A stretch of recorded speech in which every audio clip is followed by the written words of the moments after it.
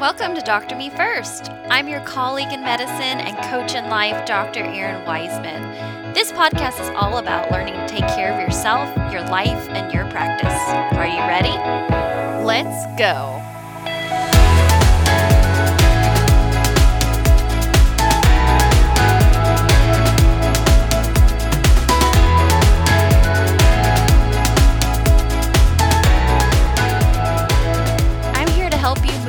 Life of burnout, brokenness, and despair to one that is joy-filled, sustainable, and that you absolutely freaking love. You ready to do this? Because I know that I am. Hey, all you listeners out there, I'm so glad you joined me for another episode of Dr. Me First. What do you think about this new music? You digging it? You hate it? I would love to know. Hey, it's been one of my joys and absolute pleasures to figure out how to put a podcast together, how to get people to talk on it, and how to put some spicy music with it. So if there's a project that you've been thinking of that you're like, oh, it's way too big, hey, if I can produce my own damn podcast, you can do your super creative, fun project.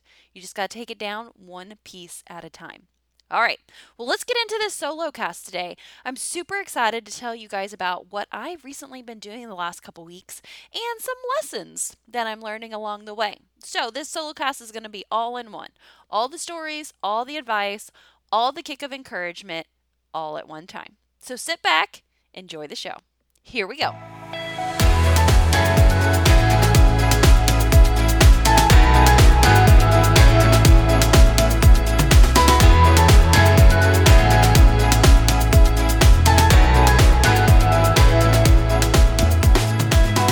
All right, so here we go.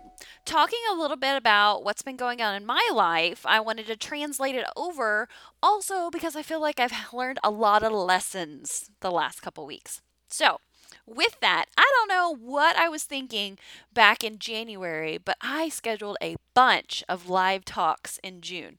I have been all over Southern Indiana giving in-person CMEs, doing grand rounds, talking with some entrepreneur groups. Don't get me wrong, I love it. I love putting PowerPoints together, worksheets, getting all the information together.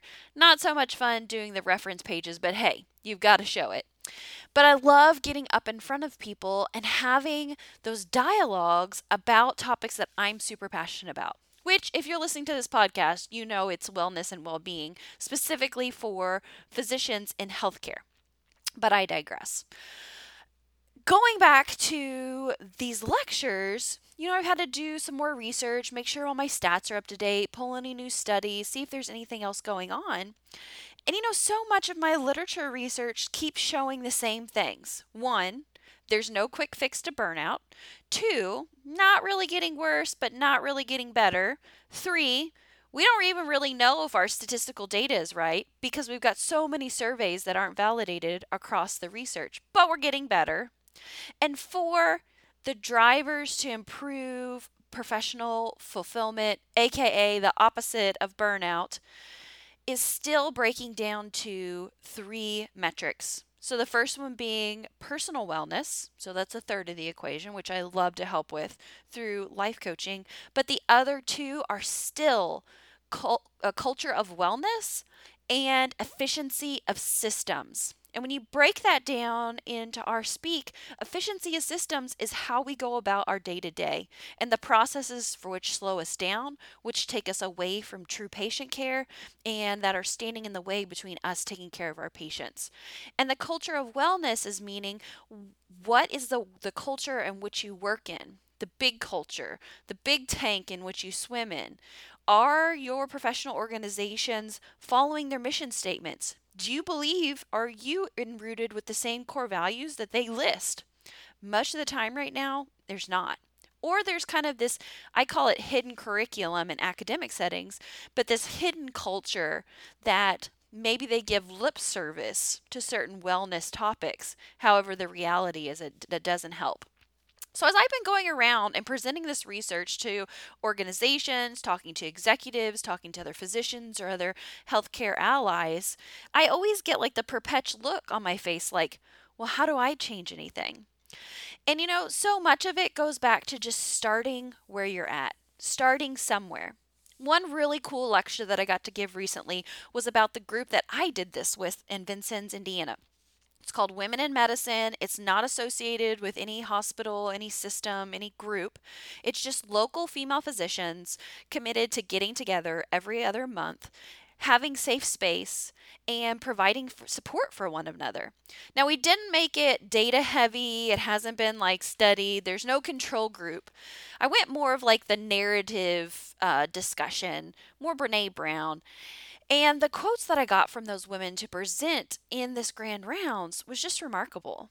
Many of them talked about that they had a new sense of camaraderie, that they knew that they weren't alone anymore, that they felt like they would be better able to do their job now that they knew they had a group of like minded women who they could call at any point or come to the meetings and get support. I even had a couple say that they feel like they have better communications with other physicians because we know each other outside of the healthcare system. So, really great results, really fun. Like I said, we only do it once every other month, and yet it's something that is definitely contributing to the wellness of others. So, that was one really cool project that I got to present. And what I really learned from that, everybody's so overwhelmed right now. I mean, everybody's looking at metrics and how do we make things better, and the individual doctors, like, how do I just keep from drowning? And I just want to encourage anybody out here who's listening to this. Here's my points that I always give, and then I'm constantly relearning and reseeing in everyone when I do these talks. One, you are not alone. Every single presentation I get, I have at least a handful of people that come up and talk to me afterwards and said, I thought it was only me. When I tell my burnout story, when I describe what burnout looks like zombies walking down the hospital hallways. So, first and foremost, you're not alone. Statistically saying, the stats say somewhere between 60 and 80% of doctors have at least one symptom of burnout. Now, that's a pretty wide range, but if you think about it in a room, that means at least the people sitting directly around you are feeling the exact same way. So I think it's important that we all come to the table and start talking about it. The other tip I want to give you, number 2, is just start somewhere. If it's hiring a coach, if it's reaching out and talking to someone, if it's taking an extra half day off, just start somewhere. You don't have to make huge shifts. And that's what I encourage people who, after my lectures, come up and talk with me when they're just so overwhelmed. I just say, just take a breath. It's just one small step, because that will empower you and invigorate you for what the next step might need to be. And tip number 3 is, and this is a really important one that I have seen over and over this month, is no one gets to validate your experience. It's yours and yours alone. And I say that because in every talk that I've had thus far, I've had the eye rollers and naysayers. Typically, I'm going to admit, are at least 30 to 40 years my senior, who, when I get up and talk about my burnout story, it's always as though I can't be relevant because of where I'm at in my career.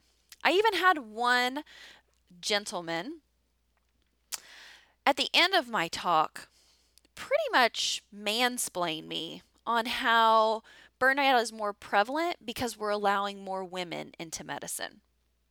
And I just want to put that out there because I've had to go back when I get home, take some deep breaths, and just remind myself that no one has to validate my experience.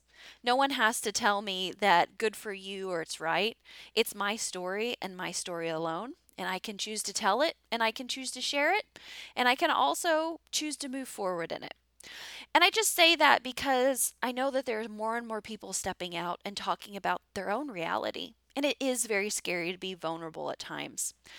But I think it's also healing too, to do it in a safe space with people who can relate and understand. And remember, not everybody needs to hear your story. And so I think just sharing it with those people who you know are safe with is the first best step. If you are going to share it with a group like I do, just remember it's your experience. Don't seek validation from anyone else because you don't need it. It's all yours. Well, I just wanted to update you guys on what I'm doing, lessons that I'm learned. I'm super excited about updating this podcast. I would love to hear from each and every one of you out there who is currently listening to Dr. Me First. I know you're there. I see the numbers. Yet we're now over to 3,000 downloads a month. So there's a community growing. If you would love to be a guest on this podcast, why don't you drop me a line? Click on the show notes and we'll talk. If you're like, Erin, I don't really want to be on the podcast, but I really would just love to talk to you, that's absolutely an option too. We'll just do a consult call. Just talk amiga to amiga or amigo. That's fine too. I do talk to guys and coach guys as well, just in case there's any males out there listening. It's not an XX only zone, believe me. And for you that is out there that just needs a kick of encouragement and a hug right now, just remember that your life, your calling, your pulse matters. Bye.